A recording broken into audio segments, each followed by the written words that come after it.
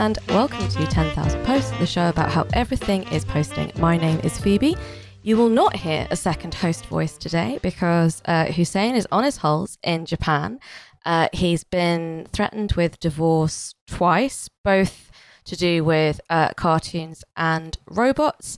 But he will be back with us next week when he will be dialing in from Japan, and we'll be doing some fun Japan-themed episodes. But it is just me today. And I'm really, really excited to welcome returning champion, fan favorite, friend of the show, Patrick Wyman, writer, podcaster, academic, MMA and ancient history expert. And and today we are going to be talking about another Roman poster for posters from history from our mini-series. And today we're going to be talking about the poet Catullus. Pat, how's it going? Oh, it is going fantastic. I am so stoked to talk about Catullus. Because Catullus was one of the poets that we used to learn Latin when I was in college. We used a lot of Catullus in intro to Latin classes. And the grad students who taught those courses always got such like a little thrill out of how disgustingly dirty Catullus was. They're like, no, this isn't your grandfather's Latin. This is Catullus. He was a bad boy. So it brought back a lot of really wonderful memories reading back through this stuff to prepare to talk about it with you. Fantastic. I'd really like to see one of those, those Victorian editions where anything that's too rude, they just left in Latin and didn't translate. And then it's just, there are these whole poems where there's just whole stanzas that they're just like, nope, I am not translating that. I will not be doing that at all. I did Catullus at school. Oh my God. That was pretty fun. I remember my a particularly amusing class when we were studying the poem about Lesbia, who was his beloved, about her sparrow, and our Latin teacher said, so the sparrow is almost certainly a reference to certainly a reference to some kind of sex toy, and obviously that's pretty funny. I think that's pretty funny. Mm-hmm. And me and one of my friends thought that was pretty funny. Our teacher thought it was funny, but everyone else in my class was just like this kind of huge homework shagger, and they were all just going, yeah, no, that's really interesting. Is that going to come up in the exam? And I'm like, that's funny. Come on, guys. Come on. Give us something. Give us something. I'd love to go back through and read like the handwritten notes taken by your classmates. While they just like sparrow equals sex toy. Got it. Remember for exam. Like row of question marks. You're not sure how or in what manner of sex toy is meant to be, and then more in brackets. Did the Romans use wooden dildos? Brackets. Question marks. Yeah. Ceramics. Question marks. Question mark. Marble? Question mark. Ask Miss for next time. We need to, because we need to know this. We need to know this piece of information. We did Catullus 64 for GCSE, I think. I was going to say, there's probably a joke in there about the prevalence of buggery in Catullus's poetry and the desire to teach it to secondary school students in the UK. I'm just throwing that out there. There's probably a joke for somebody who's looking for one. There probably is. Like, I suggest you fill that joke in for yourselves at home. That's something which we encourage you to do. So just a little bit of background on Catullus. His full name was Gaius Valerius Catullus. He was from an equestrian family. So that is, if you insist on applying contemporary analogies to the Roman class system, I don't think this is very wise. But if you gotta. This is kind of upper middle class.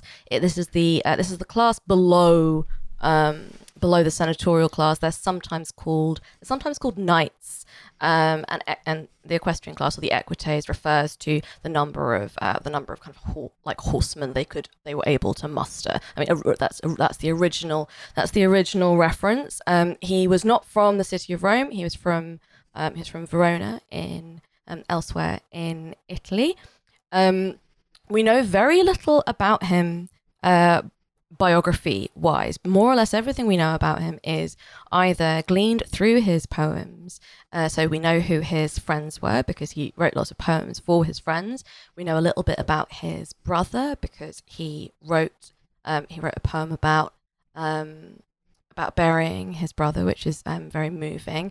And there was a proper biography of Catullus that was written by Suetonius, but it doesn't survive. It only survives in fragments and in scraps in slightly peculiar places. So there are a number of references in St. Jerome, many centuries later. There's I think one or two in Eusebius, who was an early church father and historian. St. Jerome almost certainly gets his date of death wrong. Because St. Jerome has him dying at the age of 30 in 57 BC. And this can't be right because he makes repeated references to Pompey's second consulship, which is in 55. So it's highly likely that St. Jerome got fucked up when trying to read the Fasti, which was the ancient calendar, because it's not easy to read if you're not kind of familiar with that way of structuring the year. But he died around the age of 30. After a life well lived. After a life well lived, he did some writing, he did some politicking, he did some shagging, he did some stuff. Did a lot of shagging, did some stuff, and a lot of posting. He did a lot of posting, and it's so funny how what a different view of Rome and upper crust Roman society you get from Catullus than you do from Cicero. Just almost polar opposite sets of concerns, values, kind of the way that you're spending your time. Catullus's world is much different than Cicero's, but you can kind of see the bizarro overlap between the two of them. Yeah. And it's so funny. Well, before we started recording, I described Catullus as Cicero's Wario. This is something that I'm more than prepared to stand by, but I will not be elaborating on any further. But I will be standing by it. Okay, the first thing I want to talk about is obviously we have to talk about this in terms of the themes of the show. Catullus as a poster. Let's talk about that. Was he a poster? Is that a reasonable description? It's absolutely a reasonable description because, as we know, not all posters are the same, right? Some posters are firing stuff out there for mass public consumption, but other posters are shit posters, and they are posters who direct their shit at other posters, and that is very much Catullus's kind of niche within the Roman posting fraternity. Is he talked shit. He talked a lot of shit. He talked shit about his lovers and ex-lovers. He talked shit about his romantic rivals. He talked shit about people he just plain didn't like. And he used to do that. I mean, what Catullus is mostly notable for, aside from making a lot of kind of matronly classics grad students blush when they're teaching this to undergrads, is he was just the filthiest motherfucker whose work I have ever read. I mean, it is shocking, even to somebody who's been basted their brain in Reddit and 4chan and Twitter for years. Catullus writes lines that make you stop and go, God damn! What's wrong with you, man? Yeah, just a fucked up imagination. This guy had an imagination for filth that surpasses just about anybody else that I have ever read. Mm-hmm. Yeah, no. This is absolutely true. And without Catullus, I suspect that there wouldn't be a Marquis de Sade and other similar kind of later authors who took their inspiration from Catullus, particularly some of his more esoteric interests and preoccupation, shall we say. That is the most English thing I have ever heard you say. In many hours of recording with you, I have never heard you say anything so euphemistically English as that. He's a butt guy. Catullus is a butt guy. Catullus loves an ass. He is. If he were posting on a subreddit, his username would be like assmaster69 or something like that. The man loved a tush, loved to talk about him, presumably loved to look at him, loved to do other things too. Yeah. He's got a real fixation. He does. He probably had one of those weird chairs as well. Yeah, I mean, who among us? But I want to come back to what you just talked about with Catullus's influence down the centuries on people like the Marquis de Sade, because you're 100% right. Like the rediscovery of Catullus was a big deal for kind of Renaissance and Enlightenment libertines, and romantic libertines too. Like in the 19th century, that there's always been this very strong kind of countercultural vibe associated with the enjoyment and love of Catullus that runs, to your point about him being Wario to Cicero's Mario, that runs very much in parallel with Cicero. So the rediscovery of Cicero runs along this one track, and people love him for his civic mindedness and his beautiful Latin prose. Well, Catullus is the verse equivalent in terms of the influence on language, I think, of Cicero, in terms of how influential he was and how many people after that were imitating his style. But subject matter wise, the complete inverse for all of Cicero's preoccupations with, the health of society and morality and all that good shit. Catullus is doing the exact opposite thing. He's incredibly individualistic. He's concerned with his own position in society. He's concerned with personal relationships, not kind of broader social ones or the health of the republic. Catullus does not give a shit, as far as we can tell, on the basis of his surviving work, about the health of the body politic. That is not something that is on Cicero, or that is on Catullus's concerns list. So he really is bizarro Cicero in a lot of ways.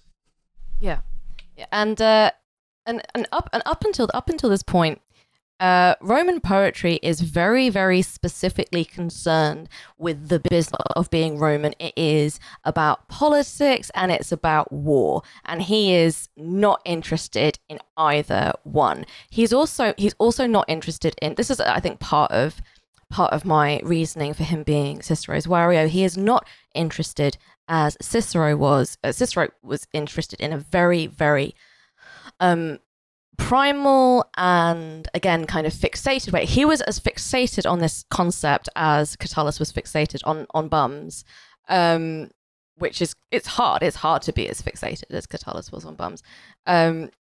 Cicero was fixated on this concept, or this moral philosophical concept known as virtus, which has been mistranslated in a number of different ways, one of which as virtue, and one of which as being which is not right, and another of which is a more kind of philological understanding of it, and that gets translated as manliness or masculinity, because it's assumed that it's that it's derived from the word vir, which means man in Latin.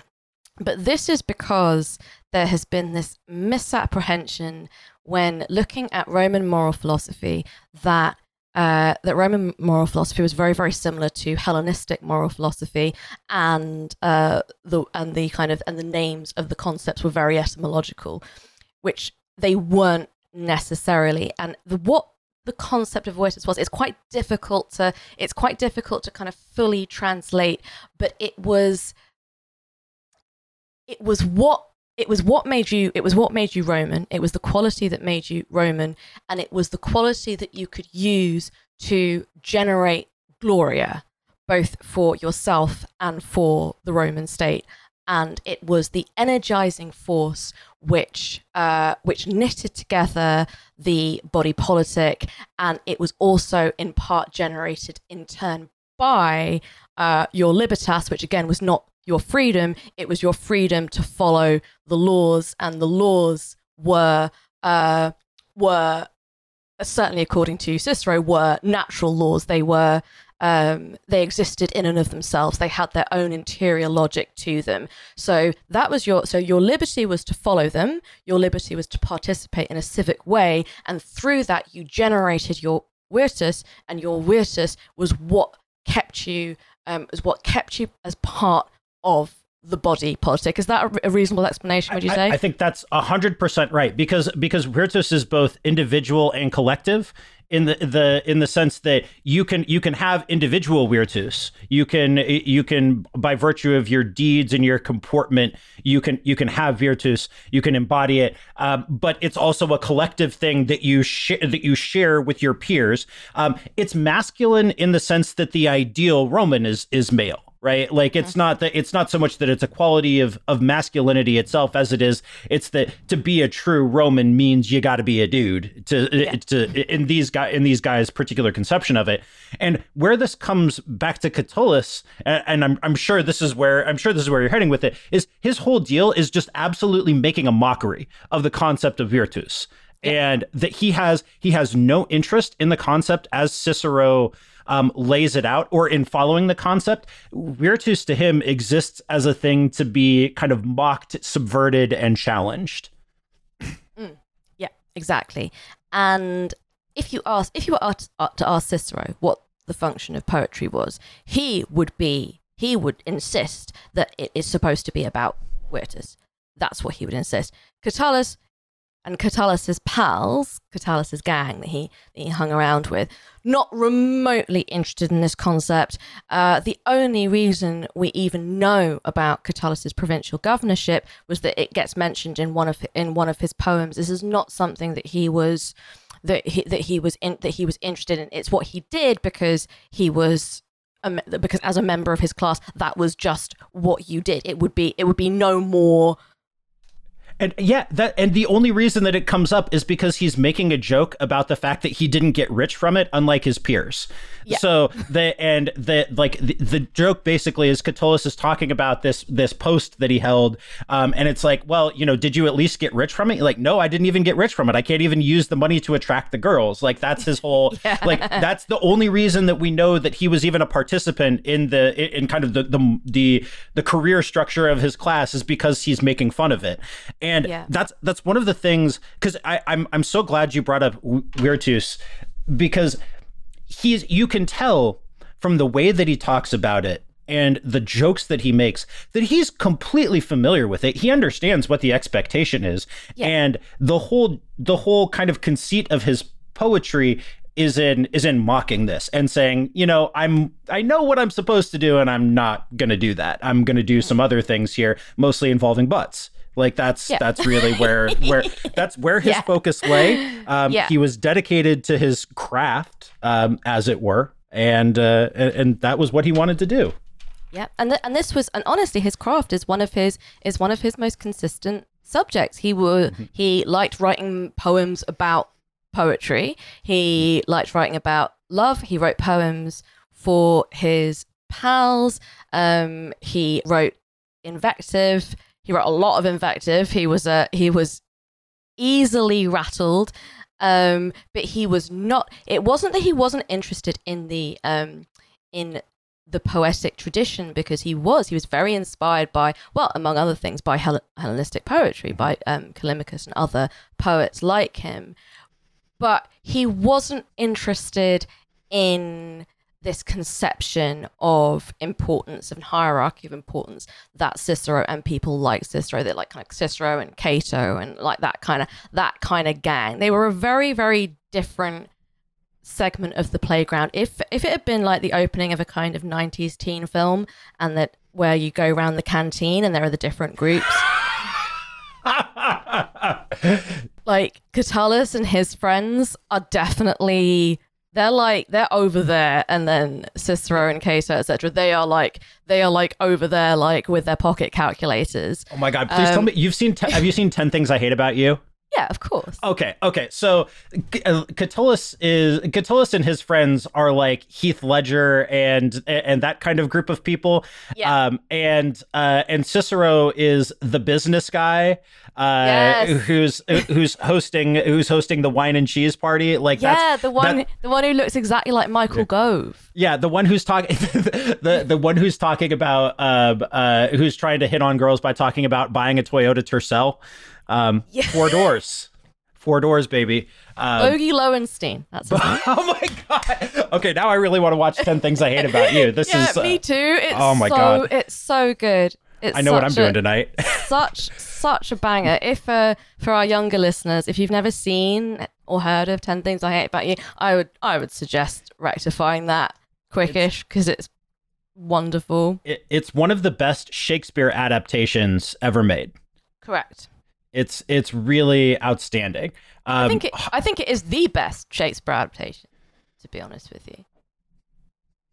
I'd go so far. It's either it's either that or Sons of Anarchy. Take your pick. Okay. So I just to use a bit of a comparison to some modern posting here.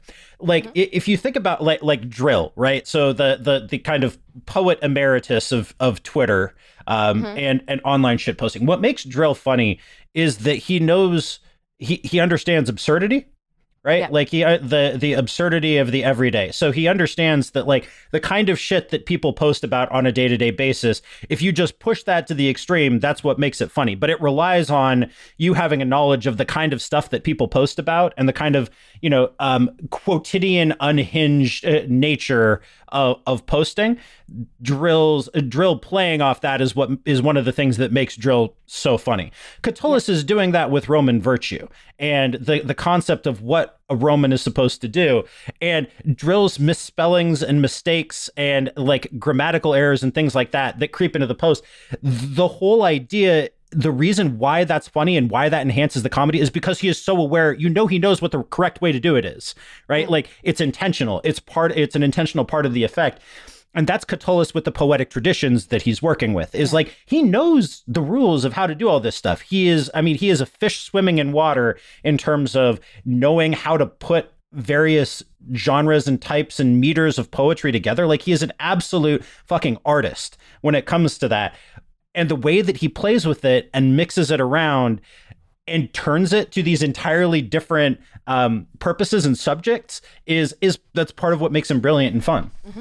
Absolutely. Just really quickly, in fact, before we move on to some of the kind of specifics of what Catullus was up to, I do think it is so fascinating to have this body of work, this corpus of work, which is so sublimely uninterested in the upheaval and decay around him. He's a spoiled teenager functionally. He's not interested in the multiple constitutional and military crises that have kind of dogged the previous century that his family has been living through. He's not interested in what's sort of going on at the time. Like there's a sort of like kind of passing, glancing mention of Pompey's second consulship, but he's not talking about this in terms of kind of worried whisperings about what this means for the Republic and who will preserve the Republic and what even is the Republic. What does it mean? All he cares about is girls and drinking, which, fair enough, he's just like me for real. And he's not interested in the future. He's not particularly interested in the Roman past either. He draws quite frequently from Greek mythology and arguably latterly Roman mythology. I would suggest that there isn't really such a thing as Roman mythology other than the earliest history of Rome. That is the Roman mythology. The system of kind of self-conception is the Roman mythology. The kind of the gods, goddesses, and heroes. That's Greek and then Roman poets and dramatists used this material and kind of a bit translated it into Latin, but not really. The Roman mythology is Romulus and Remus and King Numa, and even things like the secession of the plebs, which have which are kind of historically questionable, and that is not in Catullus's interest. He's not interested in using the past to either legitimate the present or to make plans for the future. He's a libertine, and he doesn't really talk about philosophy very much, but philosophically, I imagine he leans towards Epicureanism. He's interested in enjoyment and the present, and it's such a valuable change in perspective from what we have come to expect from writers of this period. And it's so important to have this kind of utterly contradictory perspective, I think, even if it's in poetry rather than in prose. I'm 100% on board with you. And that's something I really wanted to talk about today, is because Catullus is a good reminder that societies contain multitudes, right? That and even within the Roman elite, because Catullus is a member of the elite, and you can see the extent to which he has absorbed and represents the mores of that class. Like he's utterly typical in terms of the way that he views sex, women, power, social hierarchies and relations. He makes fun of people for not having enough money in slaves. He's very clearly a member of this class in terms of his outlook and views, but his interests and what he spends his time on are entirely different than someone like Cicero. And you can tell that so to your point about the Roman past and kind of how people in that time knew about the Roman past and, what they made of it, much of the knowledge of the Roman past that was floating around was the stories that aristocratic families told to make themselves and their lineages look good. Mm-hmm. And you can absolutely picture Catullus hearing one of the pocket calculator guys telling a story about the glories of his ancestors' consulship, and Catullus just being like, yeah, but it looks like there's dried semen on your lips.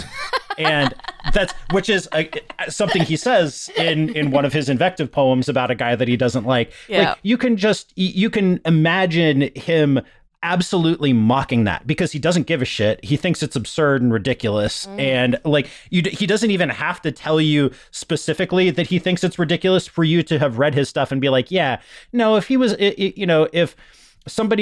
one of his peers were getting up and talking about how much, what incredible services his ancestor had done the Republic during the First Punic War, that Catullus would have been sitting there making like the jerking off gesture with his hand, because he thinks it's ridiculous. Absolutely, 100%. And it is interesting in terms of how Romans from various kind of class backgrounds thought of themselves, because it's not so dissimilar in kind of outlook from somebody like Publius Clodius Pulcher, who was obviously a contemporary, who was a member of the Claudii, who were one of the kind of the oldest and kind of most storied and distinguished Roman families, and he used the plebeian spelling of Claudius, and that's why he was known as Clodius, and he got himself adopted into a plebeian family, and also his kind of political career was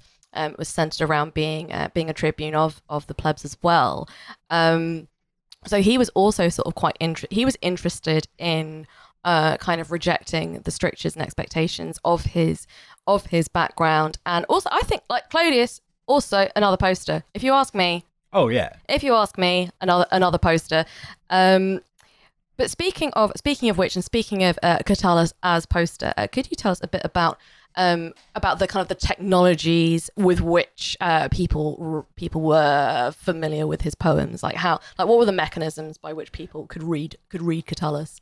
So a lot of it is that he's writing these things and he's just sending them out to his friends. He's sending them out as little notes, or like if there's an invitation to a party, he's writing a little piece of verse and including it in the invitation that he's sending out.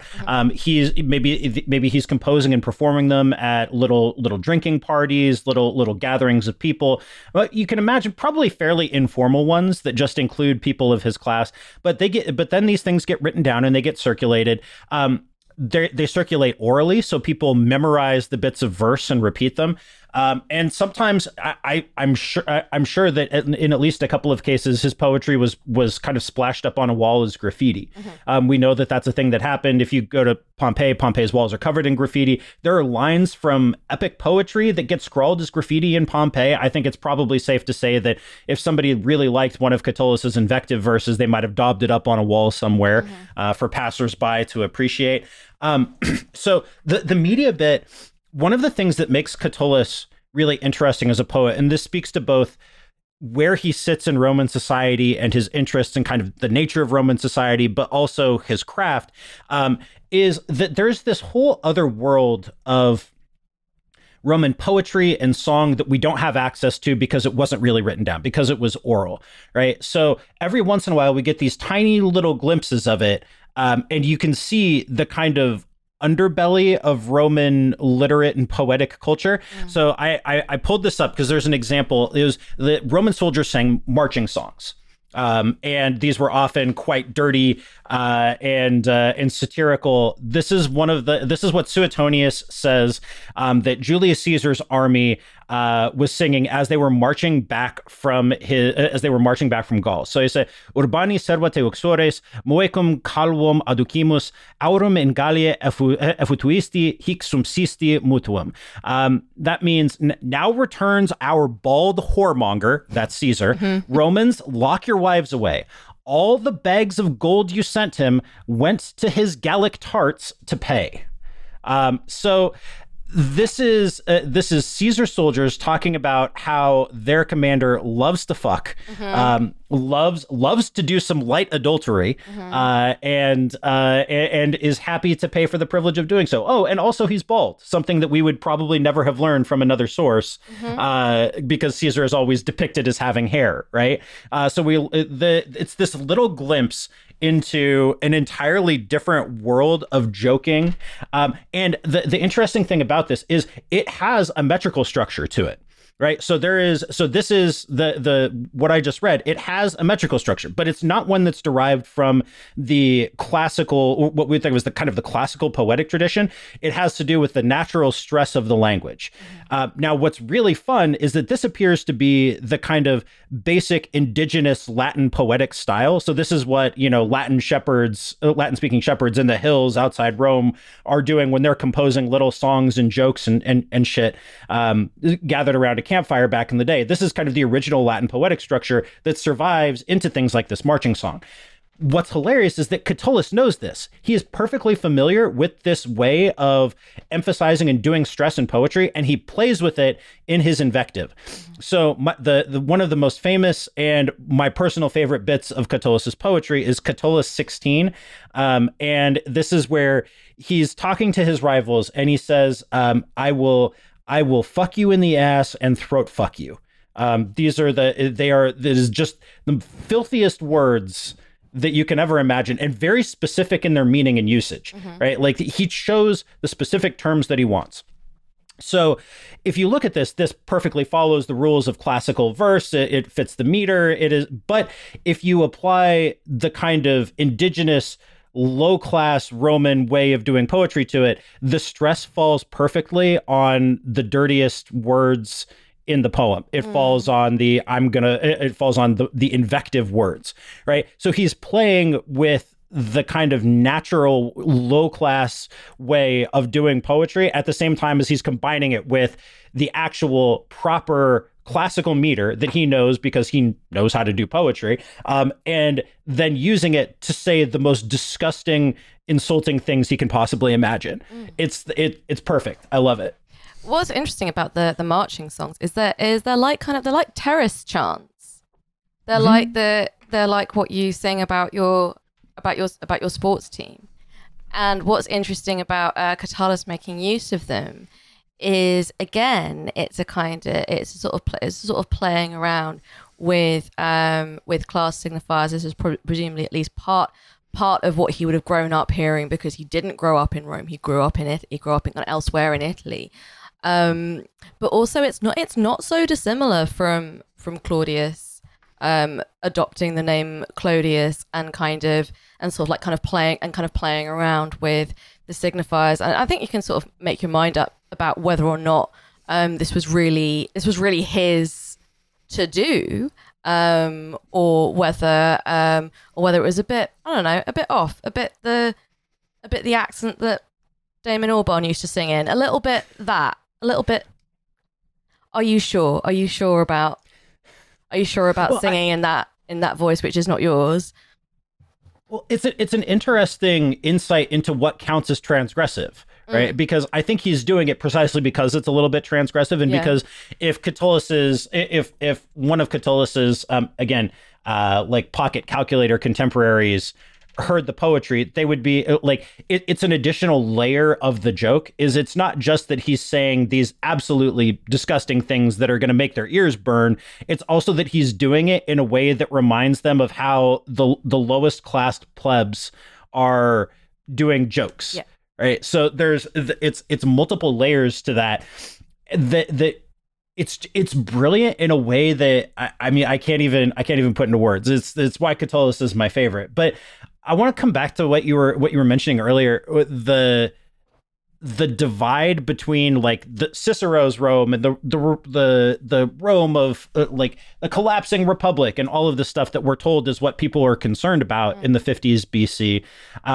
And the world that Catullus inhabits, where he doesn't care. And it shows you the weakness of doing a contextual analysis of some sort of literary work, right? That like, it's entirely possible that the person who was writing this did not know and did not care about any of it. Like, it's not like they had perfect information about everything that was going on. Did Catullus know that Caesar was doing some genocide in Gaul? I mean, he was probably peripherally aware, but like, did it matter to him?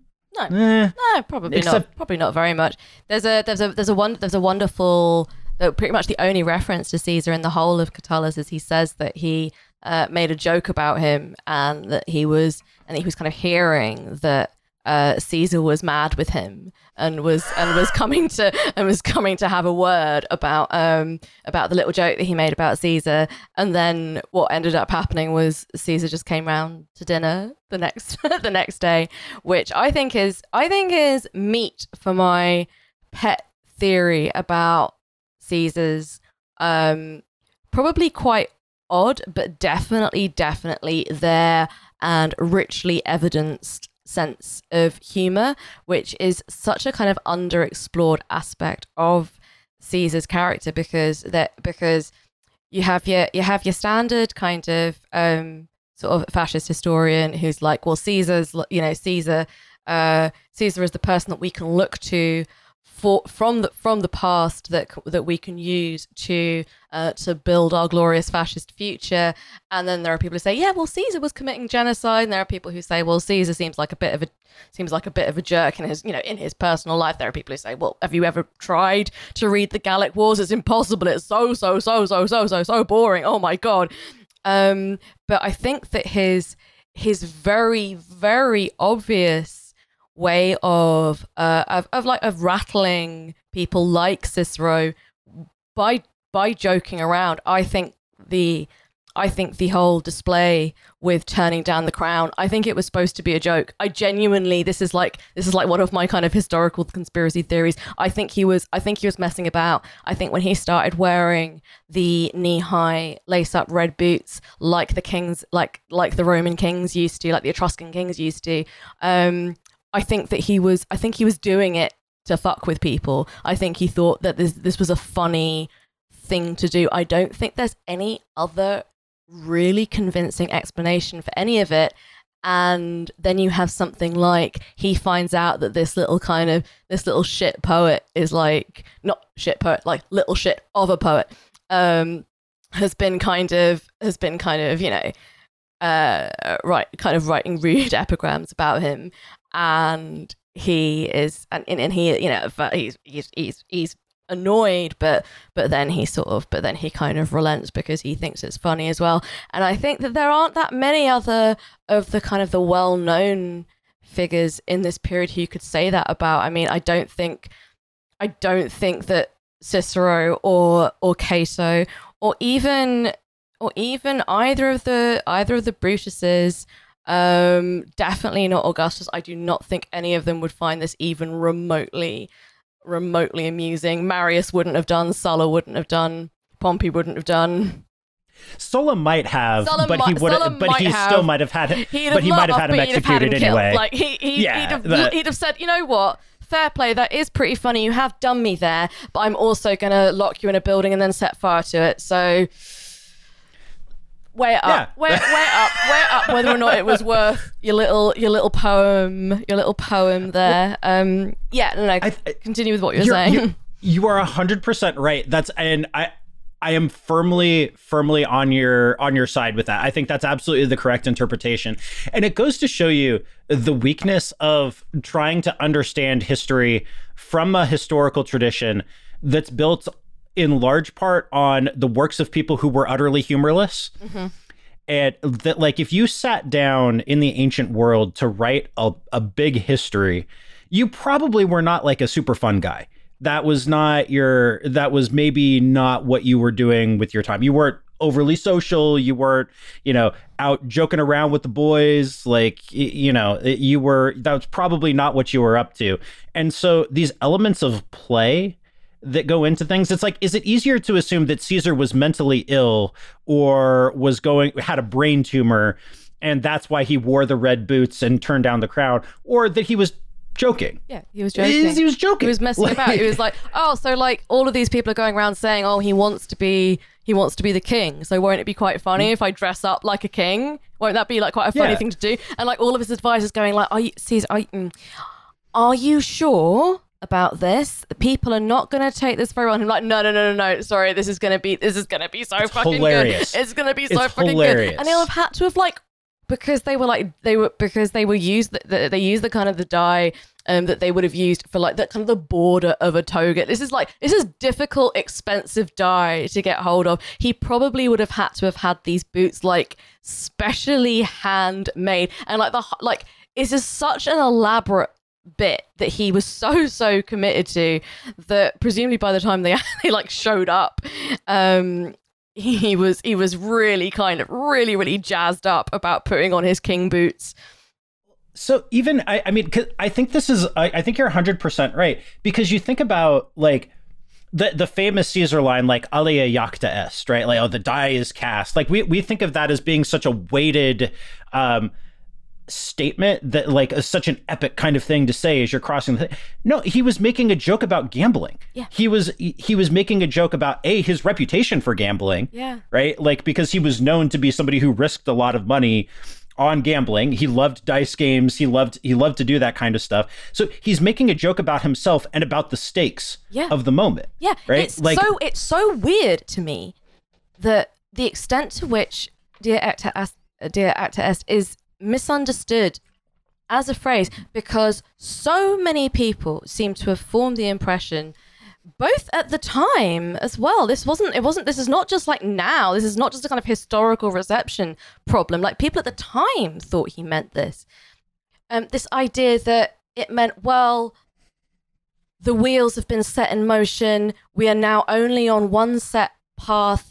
It's set in stone now, and there's nothing we can do. This is now what's going to happen. But that's not what that means at all. The dice have been thrown means I've made the gamble. Actually, I don't know the outcome. It is the absolute opposite of what people have always understood it to mean. Because it means because once the dice have been thrown, it doesn't mean the dice have been thrown and I have inspected the dice and I have done what the dice have said. It just means they've been thrown. He hasn't even looked at them. They're rolling around in the cup. He's like, he has no. I've made the gamble. Honestly, I'm taking a risk. I'm taking a risk here. But that's the whole. That's one of the things that's so maddening and hilarious about the historical record, right? Is that this comes down to us as being such a weighted phrase, portentous and serious, and portentous. That's the word. Oh God, perfect. But like. That's because the people who are writing about it were humorless. His contemporaries were humorless. Octavian/Augustus, maybe the most humorless guy in the history of mankind. Absolutely. Like, gotta be. Really? Gotta be. You can't be the greatest politician of all time and also be a joker. I think the two things are presumed like they're antagonistic and mutually exclusive, but he was so humorless. So humorless. He did not like any joking around at all. No, none. No. Not even some light adultery jokes, which we know from Catullus were everywhere. Everybody loved a good adultery joke among the Roman upper crust here. Yeah. Like that's that's one of the really shocking things reading Catullus is just how much everybody was fucking and wanted to fuck and was just kind of out there liaising in various combinations and ways, sometimes several at a time, apparently, as Catullus would have it. Yep. It's wow. There's a lot of sex going on. Well, in fact, I think this is as good a segue as any to talk a little bit about his beloved, about Lesbia. About Lesbia. Yep. So most of his love poems were about this one woman. We still don't know exactly who she was. The most famous theory is that she was Clodia, who was Clodius, who we talked about earlier, Publius Clodius Pulchre's sister, she was married to a kind of another kind of prominent Roman guy whose name I have forgotten. I think he's a Licinius, I think. It doesn't matter. It doesn't matter what Clodius' husband was called. She was not married to Catullus. She was married to someone else. And his poems for her are, sort of talking about his kind of like his sort of later kind of influences that he would have had. The Romantic poets, particularly Keats, feel very, very strongly influenced by Catullus, particularly when he is talking about Lesbia, because he doesn't especially write that sexually about her, unless you count the sparrow sex toy. But even that is that's quite euphemistic, and it's quite delicate, especially considering the tone and content of like a lot of his other poems, and particularly his invective, and even like the poems that he writes for his like friends as like dinner party poems. Like there's quite a lot of kind of like come on, man, like was that really necessary? But his poems about Lesbia are a very tender and a very full of yearning. And there's one particularly wonderful one, which is a kind of contemporary rewrite of a Sappho poem about hopeless, unrequited love. He admired Sappho very much. He almost certainly would have had access to a much greater corpus of Sappho's poems than we have. Another fun piece of kind of Victorian translation is Sappho was sort of rediscovered in the Victorian period, and because nobody wanted to accept that Sappho was just a huge lesbian and just wanted to write poems about all the different girls that she was in love with, they had to kind of come up with this framing and this idea of like how to read Sappho without it being too kind of obscene and too kind of at odds with the kind of the cultural and moral values of the time. And what they came up with was Sappho was a kind of governess figure, and when she talks about loving girls, what she means is she teaches girls kind of, she teaches girls embroidery and poetry and singing and dancing, and the love for them is the love that a teacher has for her students. Right, yeah, no, let's go with that. And if there's anything which we can't fit into that very, very shaky and unconvincing frame, then just don't translate it. Or even better, translate it from Greek into Latin. There we go. That'll do. That will deal with that little issue there. And it is interesting because Catullus. There is a sort of collection of Catullus poems, which is almost certainly not a collection that he organized. If it so happens that he wrote poetry in a book, or a kind of one long kind of continuous scroll with all of his poems on it, it is possible, but it's vanishingly unlikely. If someone, when they were, I don't know, doing some kind of papyrus digging in Egypt, were to find one gigantic scroll with all of Catullus's Carmina on, this would be such an interesting and novel discovery about how Romans of his period would have conceived of a poetry collection, because as far as we know, there was no such thing as a poetry collection or a book of poems. Yeah, you might circulate like a small collection. So like the very first the poem that's conventionally labeled like Catullus 1 or Carmina 1 makes reference to a little book.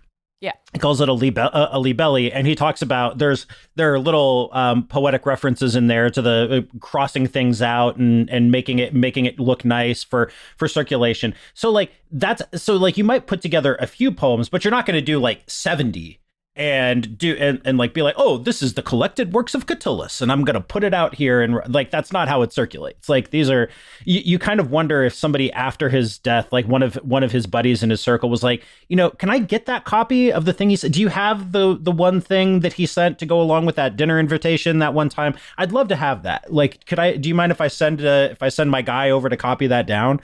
Like you can and that seems to be, because it's really haphazard.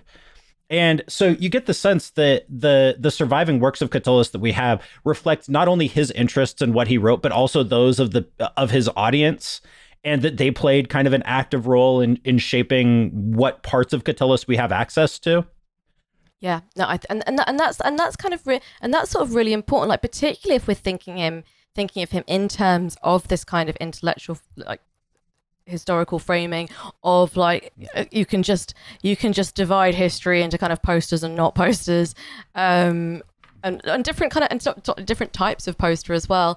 But it is important, I think, to think about the mechanisms and technologies that were available, and also that which he was received, or how he was received.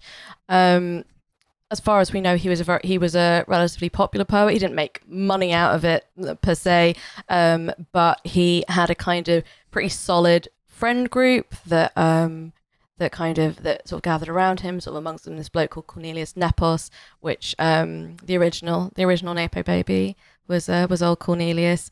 There's another poet called Cinna, who he was big pals with. And this was sort of what he did. I don't know how he died. I don't think it's known. He died very, very young, but we sort of don't know how. And I sort of think that if it just so happened that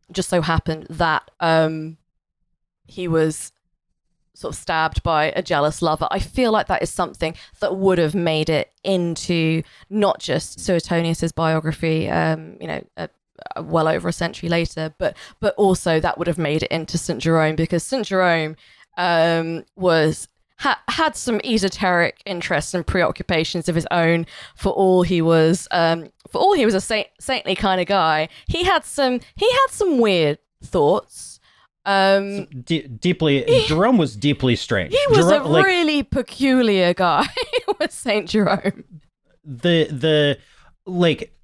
Basically all of those kind of late antique high class literate guys turned church fathers had some really deeply strange shit going on. Augustine.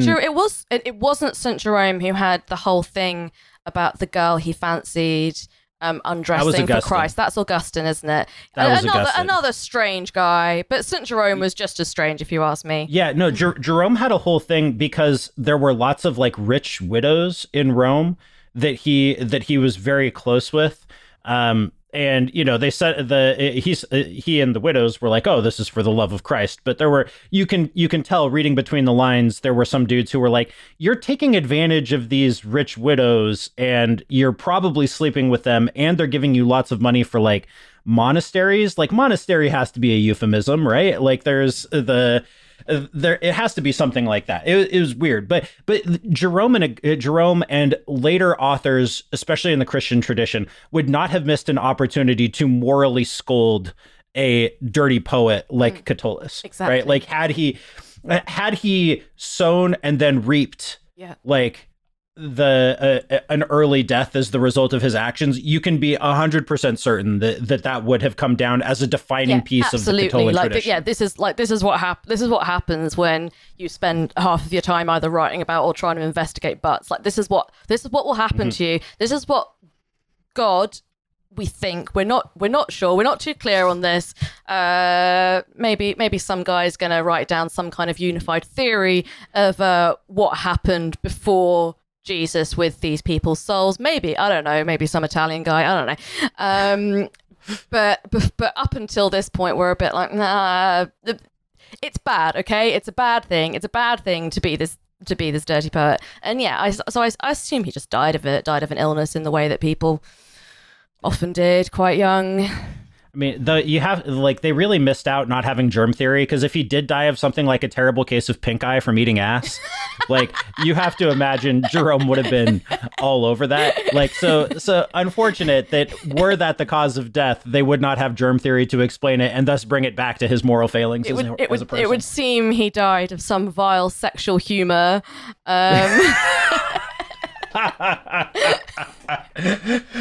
Oh my god! Oh my god! Or words to that effect. Now, I'm very aware that that we're running close to time. So what I'm going to do is I am going to just really quickly read Catullus 51, which is the poem that is based after Sappho. I'm using the Perseus Classical Library translation. It's not the most recent one, but I think it's quite a nice one. So I'm just going to read that out. He seems to me to be equal to a god, he, if such were lawful to surpass the gods, who, sitting across from you again and again, gazes on you and listens to you sweetly laughing, which snatches away from miserable me my every sense. For the instant I glance on you, Lesbia, nothing is left to me, but my tongue is numbed, a keen-edged flame spreads through my limbs, with sound self-caused my twin ears sing, and my eyes are enwrapped with night. Leisure, Catullus, to you is hurtful. In leisure beyond measure do you exult and pass your life. Leisure first ruined rulers and prosperous cities. It's just really that good, is isn't so it? lovely. That's just fantastic, I think. It's good poetry. So, should I read Catullus 16, his invective? Let's finish as we started with Catullus 16. Okay, so just for a lovely little contrast with that just fantastic piece of moving verse, here is Catullus 16, which is probably his best known piece of invective. It goes, I will sodomize you and face fuck you, you bottom Aurelius and you catamite furious, you who think because my poems are sensitive that I have no shame. For it's proper for a devoted poet to be moral himself, but in no way is it necessary for his poems. In point of fact, these have wit and charm, if they are sensitive and a little shameless and can arouse an itch, and I don't mean in boys, but in those hairy old men who can't get it up. Because you've read my countless kisses, you think less of me as a man? I'll fuck you in the ass and face fuck you. Yeah, as you can imagine, reading that at school was not ideal. It was not something that I would necessarily care to repeat. And that's like, this is fantastic. These are, to my mind, the two genders of Catullus. There's his interest in the poetic tradition. There's his tenderness and love for the woman who he loves but cannot have. And there's his just like utter inventive repulsiveness. And yeah, I think he's one of the greatest poets of all time. And I was so delighted to be able to discuss him with you, Pat. This has brought so much joy to my day and my week, getting to read back through this. So many good memories, and just one of the shining lights of literature, and a good reminder that you can just be a shithead and produce some great art, and maybe people will remember you 2,000 years in the future. I think that's as good a place as any to end it. It remains only for me to thank Pat so much for joining me. And where can the listeners, if they're not familiar with your work, where can they find you? You can find me. You can find my podcast, Tides of History, on any podcast platform. I actually just did a couple of episodes on the very early history of Rome, and the last kings of Rome, and what we can know about the distant past of Rome and the foundation of the Republic. So yeah, Tides of History. You can find me on Twitter, where I almost never am, Patrick_Wyman, or on Instagram, Wyman_Patrick. Fantastic. You can subscribe to my Substack. You can listen to Romecast, which I do with Pat and Milo. You can listen to Masters of Our Domain, which is the Seinfeld podcast I do with Milo. You can follow our producer Devon at Devon_on_Earth, and also listen to Kill James Bond, their show that they do with Abby Thorne and Alice Caldwell Kelly. That's a great show and worth listening. Hussein, you know where to follow Hussein, who we will welcome back next week. And and this show is supported by Patreon, $5 a month, and you get a bonus episode a week. There's loads of fun stuff on there. There are interviews, there are film reviews, there's TV chat, and so on and so forth. We are extremely grateful to our Patreon subscribers. It allows us to keep the show ad-free and also to remain editorially independent, which is something we value very greatly. But that is, for the time being, it from me. So we'll see you next time. Have a good one. Bye-bye. Thank you. Bye.